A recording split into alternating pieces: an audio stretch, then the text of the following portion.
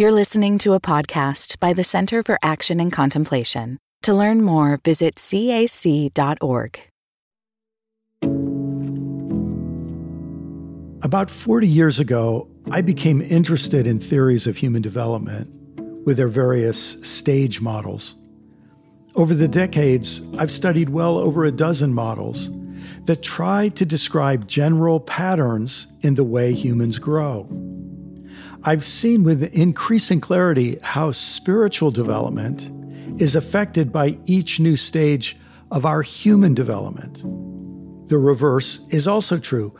Our growth or lack of growth in spirituality inhibits or unleashes our cognitive, relational, and emotional growth.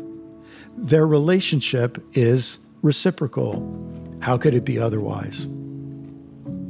Whether or not you choose to stay Christian, here's what I recommend. Pay attention to your human development, to the stages you're entering, inhabiting, or leaving. If you're ready to grow to a new stage, but your current form of Christianity keeps you from doing so, you're going to be frustrated, and rightly so. You may let your current beliefs and practices trap you so you stagnate or even regress. That sense of stagnation or stuckness may eventually drive you to leave Christianity entirely, seeking room to grow elsewhere. That's certainly understandable. But you have another option too. You can leave your current form or stage of Christianity and enter a new form or stage that allows and even encourages the growth that you desire and need. A lot of people leave Christianity when really all they needed was to leave a confining form or stage of Christianity. Some people think leaving Christianity will solve their problems, not realizing that their problems are as rooted in their stage of development as in their religion. The reverse is also true. Some atheists, agnostics, or people of other religions become Christians because Christianity aids in their growth. But eventually, even though a certain form of Christianity solved the problems of one stage, it can become a problem at another, creating a stained glass ceiling that impedes further growth. Welcome, everybody. I am really happy to have as a conversation partner a friend, Dr. Barbara Brown Taylor.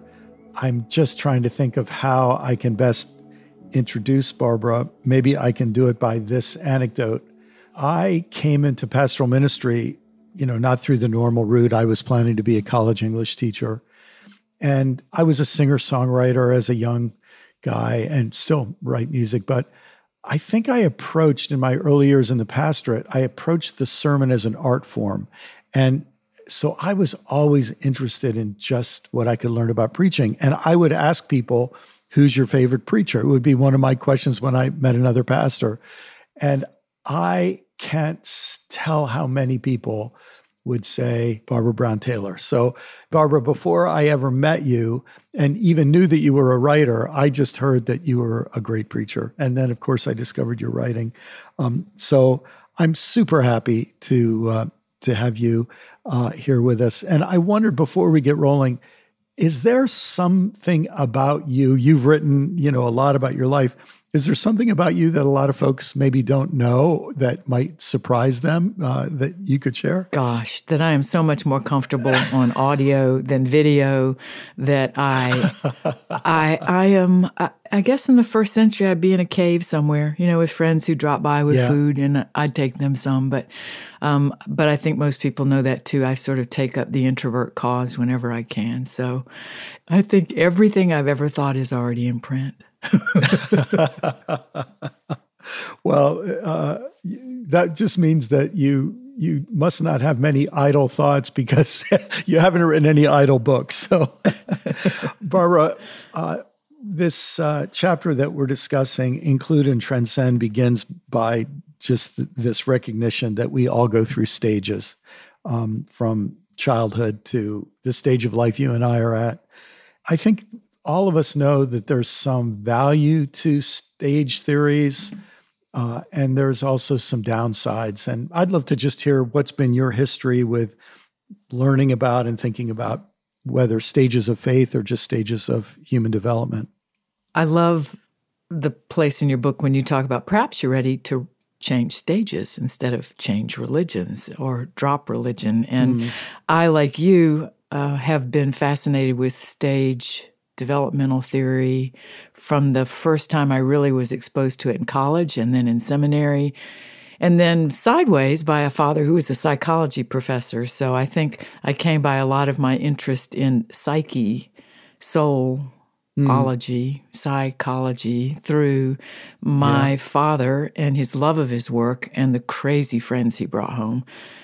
So I've been fascinated with it all along, though I have to admit, I think I'm more cyclical than I am linear or hierarchical. In other words, most of the stages have an ideal top stage, and it's hard for me to stay there before falling all the way back down to the bottom rung and having to climb back up again on some subject of faith or life or self-understanding. There's a way of reading the Bible, especially the Hebrew Scriptures, that sees terrain as almost a metaphor for psychological terrain. So you're a slave in Egypt, and then you end up in the wilderness. So in a certain sense, you have a scripted life, and then you're, in a sense, in a place of freedom, but also danger, where you have to figure out how you want to be. And then there's the conquest stories of trying to get some land of your own, and then what happens is soon you're exiled again. And so that sort of language of, in a certain sense, having a place maybe that's very defined, then being displaced, then finding a place, then being displaced. There's a kind of cyclical feeling. Maybe it's cynical too, but cyclical feeling to that, which, as you know, in this chapter, when I talk about the 4 stages that I've kind of synthesized and adapted from some other people, I think we go simplicity, complexity, perplexity, harmony, or solidarity. But then that 4th stage, if you live there long enough, becomes a new simplicity. And just when you think you've arrived, then you get bombarded with another wave of complexity and so on. So it really is just the territory of life, isn't it? But the stages remain helpful, don't they?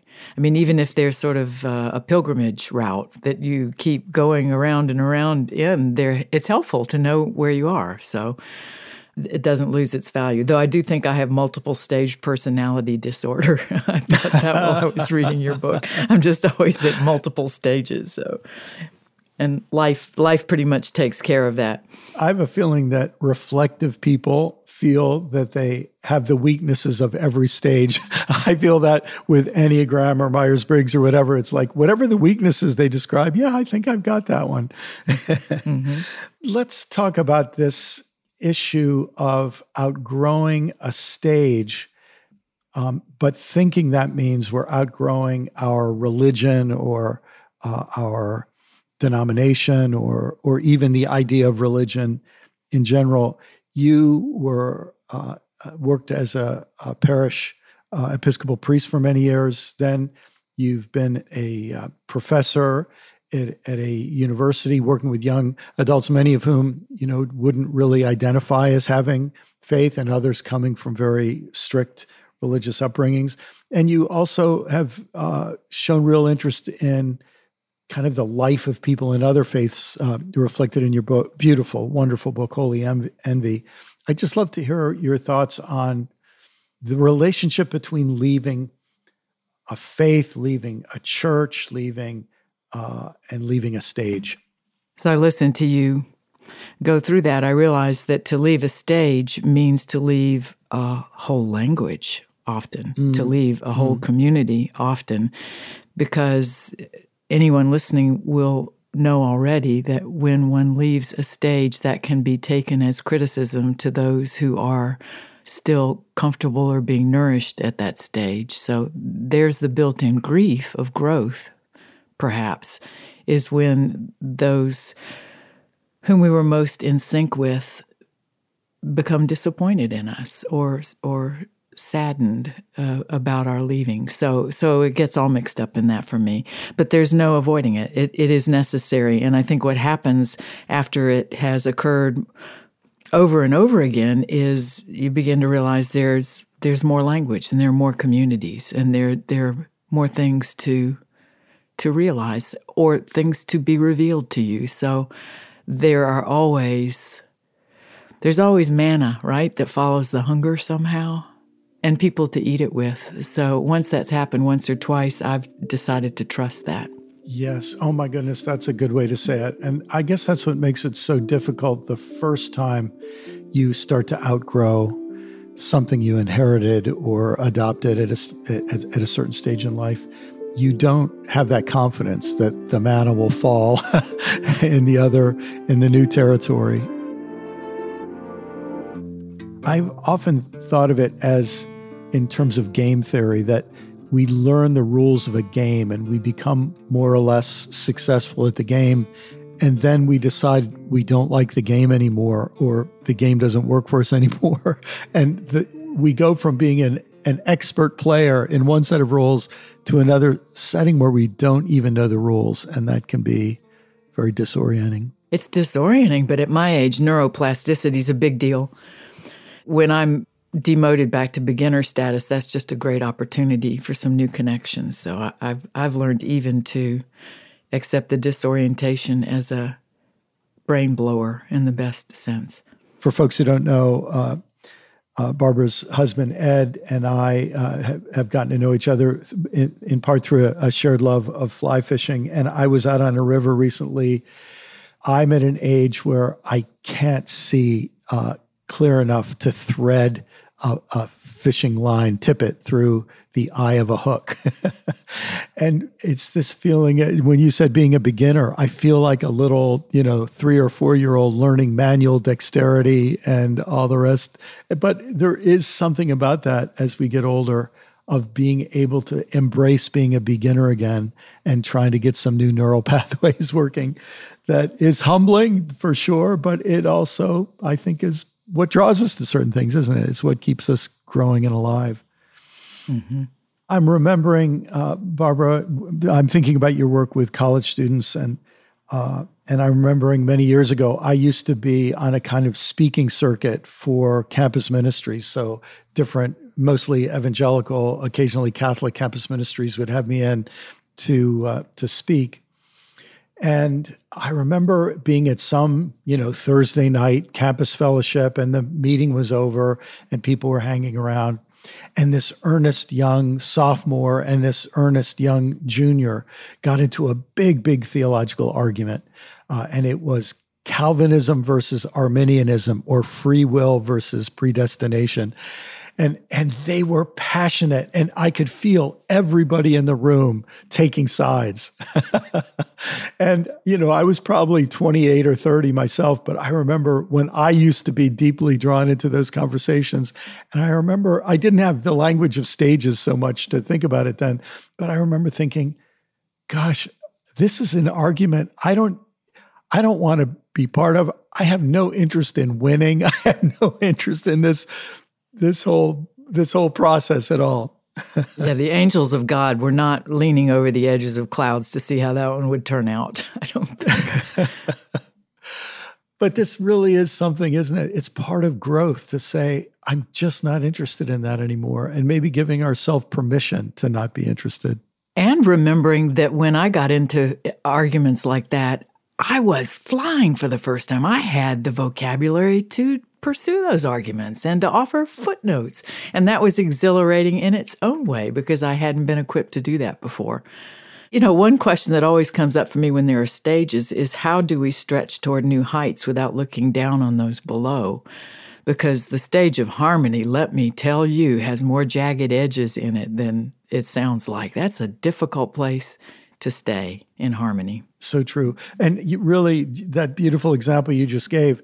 So I'm thinking about these two young students having an argument, but then you remember the exhilaration of that and the fact that you're sharpening skills of critical thinking, argumentation, logic, and the fact that, part of maybe what I I realized is that whichever student felt he or she won the debate, give them time and they're going to find problems with their winning solution.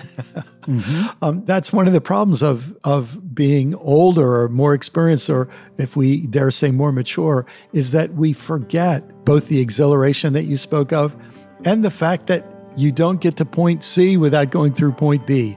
So to see the value and preciousness of each stage and kind of the work that's there to be done in each stage. Yes, yes.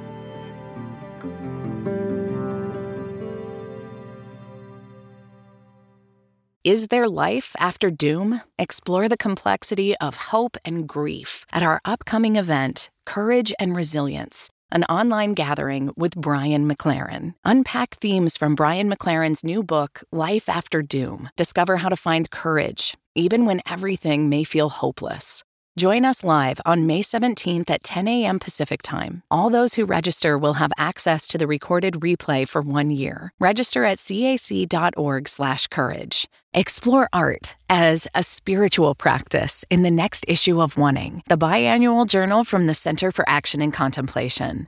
Oneing, Art and Spirituality, features images and reflections from leading actors and musicians, including Scott Avett, Josh Radnor, Lourdes Bernard, and more. Get your copy today at cac.org/oneingart. That's cac.org/ONEINGART. Toward the end of the chapter, Include and Transcend in the book, I say that maybe part of what happens to us is we realize that in our efforts and strivings to be more religious and faithful and good and orthodox and whatever, mystical, contemplative, whatever our measuring stick is, that maybe we get to a point where we realize I'm just trying to be more human. I'm trying to explore what it means to be a human being more fully. And I'd love to hear any thoughts you have on that. That it warms my heart so, so much. I hope we'll have more opportunity to talk about this. But it occurs to me that if religions do not in some way teach us what it means to be more fully human, and even perhaps teach us about times when they transcend themselves to put us into relationship with humans who are not like us and don't share our religion, then I don't know why I want to be religious. In other words, if a religion cannot transcend itself in order to deliver me to a more full humanity with other human beings, then it's incomplete for me. So that seems huge. I often remember something, I think it was Gandhi's grandson who said, he said, first of all, the problem with you people of the book is that you tend to love the book more than you love the people. And then he said, what we have most in common is not our religion, but our humanity. And I have leaned on that so, so often, both in the teaching of world religions and in the nourishing of my own humanity with so many flaws, but also so many raw edges that can bring me close to other people. So yes, that theme in your book to me is precious in all of its iterations. I want to come back to that idea of the jaggedness of harmony. Talk to me about that. I think it's really important for us to pause there and really feel that. In many ways, it's what you were trying to help people both not be afraid of, but also be honest about in your book about darkness. Could you share a little bit about that? Yes, and I suppose the piece I'm seizing on today with contested elections in my state of Georgia is to arrive at this stage of harmony, of believing I'm part of a whole and that all the parts belong and that there are uncomfortable, precious teachers in that. That's a hard place to stay because it requires so much ego surrender. I mean, if we're talking about stages of human development, just the amount of ego and rightness I have to surrender to consent to be in community with people who are undoing everything I think that's worth doing and that I want to be part of doing, and they're busy undoing it. To remain in harmony there takes let's meditate 18 hours a day to get there. I don't know what it takes. It takes washing feet probably far more than meditation. And I know the ways in which it's transformative. I have stories of people who crossed a boundary and made a friend where there was an enemy, and they both changed. But I know way more people who want to change each other than want to be changed. So that's the trick with harmony. Just over the weekend, I was reading a long article for people in the climate change world in trying to address the problem of climate change. And it's kind of like a Dear Abby or a help desk article. People send in their stories of, I'm trying to talk to my mother about climate change, and she works in the fossil fuel industry, and I can't get her to see how much harm she's doing. That sort of story. And the very patient and wise and also firm person answering the question, this is what she just kept coming back to. Your mother is not going to be interested in anything you have to say until she feels that you actually understand the difficulty and complexity of her life. And that ability to have empathy with people, as you say, who it feels are a threat to everything we spend our lives working for.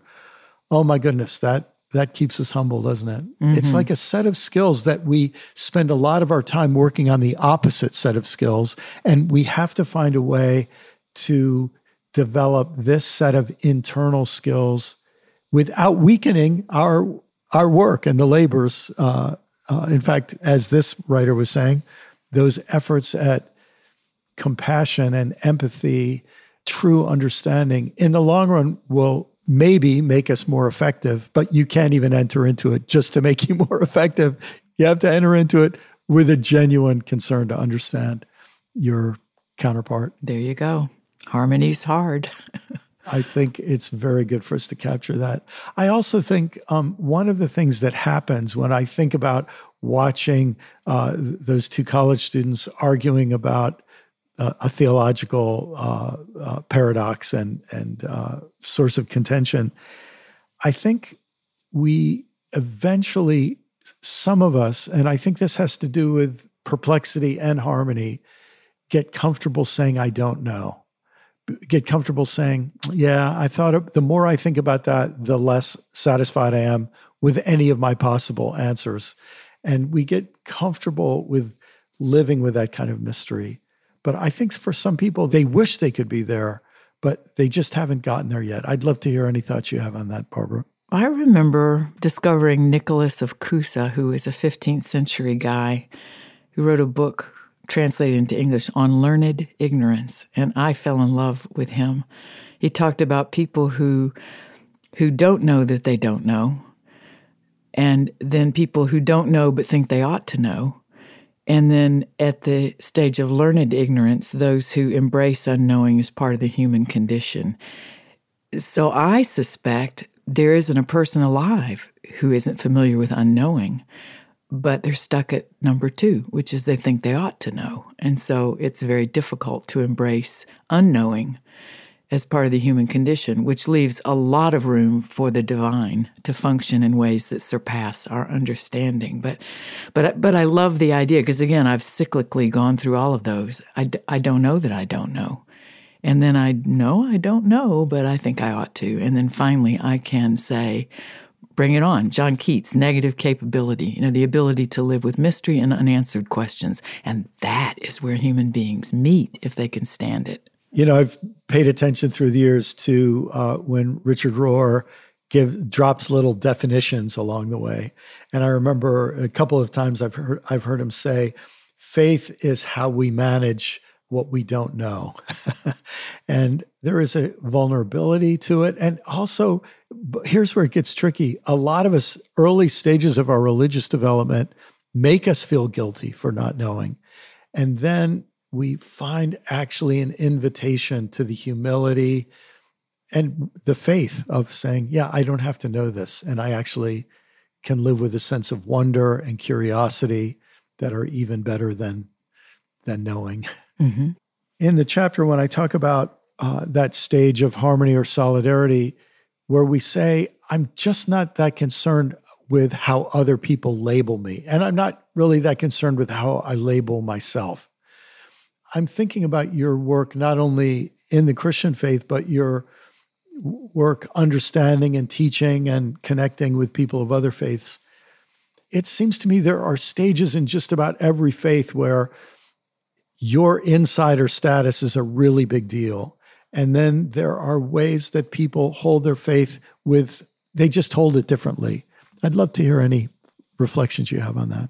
My response to your question has less to do really with other religious traditions than it does with, at the moment, what happened when I moved from the city to the country. Because I live now in a place where there aren't enough people for me to live in a silo. I live with neighbors who could so easily label themselves or label me by the political signs in our yards, or their suspicions based on me or mine about them based on 10 other things they say.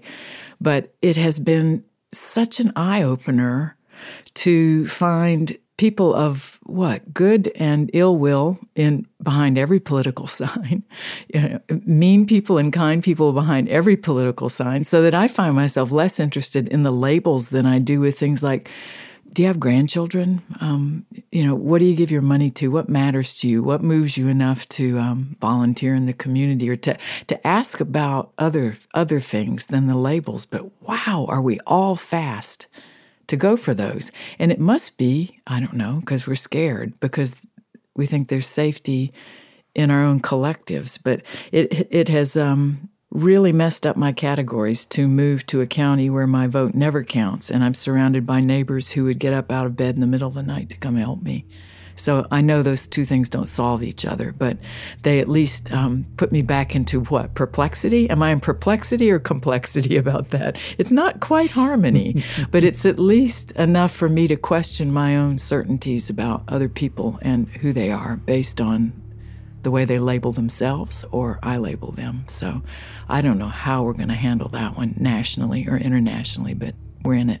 Yes, to see another human being's kindness or sorrow or need or generosity, it connects us with them on that level of humanity, and maybe helps us put those other labels in their right perspective. I'd like to leave you with this short reflection from part 3 of Do I Stay Christian? Little by little, more and more of us discovered there was a way to stay Christian beyond the first half of life, beyond me and we stages, beyond simplicity, complexity, and perplexity. That new kind or stage of Christianity scared us a little. We had been warned by our teachers in simplicity and complexity that anything other than what they offered was dangerous, even damnable. But we experienced a delightful surprise. From this new vantage point, when we read the Bible, and especially the Gospels, what previously looked two-dimensional, black and white, static, and small, began popping out into something three-dimensional, full color, and ever expanding. With all this in mind, I'd like to give you permission to make a shift in your thinking. What if you're really trying to change stages, not religions? What if you're really trying to leave not Christianity, but simplicity, complexity, or perplexity, or the meism and weism of the first half of life? What if your real desire is not simply a way to stay Christian or put Christianity behind you, but a way to be more fully and maturely human? Can you see that you could leave Christianity and be no less stuck in some other form of simplicity, complexity, or perplexity, whether religious or secular? Or can you see that you could stay Christian in an early stage, but at great cost to your continuing development as a human being? You may find that you don't have to leave Christianity. You just have to transcend its early stages and find a stage 4 way of being a Christian. You may also find that if you inhabit the space of harmony or solidarity long enough, it will matter less to you whether others consider you a Christian or not. The label simply won't matter so much. You will know who you are, where you've been, what you're becoming, what direction you're going, what you're seeking, and what you value. Here's what this has meant for me. To the degree I inhabit harmony, I'm able to hold the tensions. I don't have to accept or reject Christianity as the one true religion, as I did in simplicity. Nor do I have to sort through all the complexities to fix Christianity, creating my own successful form of it, as I did in complexity. Nor do I have to stay in a state of perpetual skepticism and suspicion, as I did in perplexity, holding myself aloof from commitments because no commitment can withstand the acid of my critique. That's why I really believe there are ways in which we must all say a yes and a no to the Christianity we have inherited, so we can focus on the how of living well. Because whether you identify as a Christian or not, you are still a human being, and you are still passing through life's stages. I hope you can sit with that simple realization for a while. Maybe take a walk or ponder it over a fresh cup of tea or coffee. You're a human being on a human journey of growth and development, whether you stay Christian or not. You have miles to go before you sleep, and the same is true of everyone else. If you can hold that simple realization with empathy for yourself and for others, you may feel walls dropping away and new possibilities opening in all directions.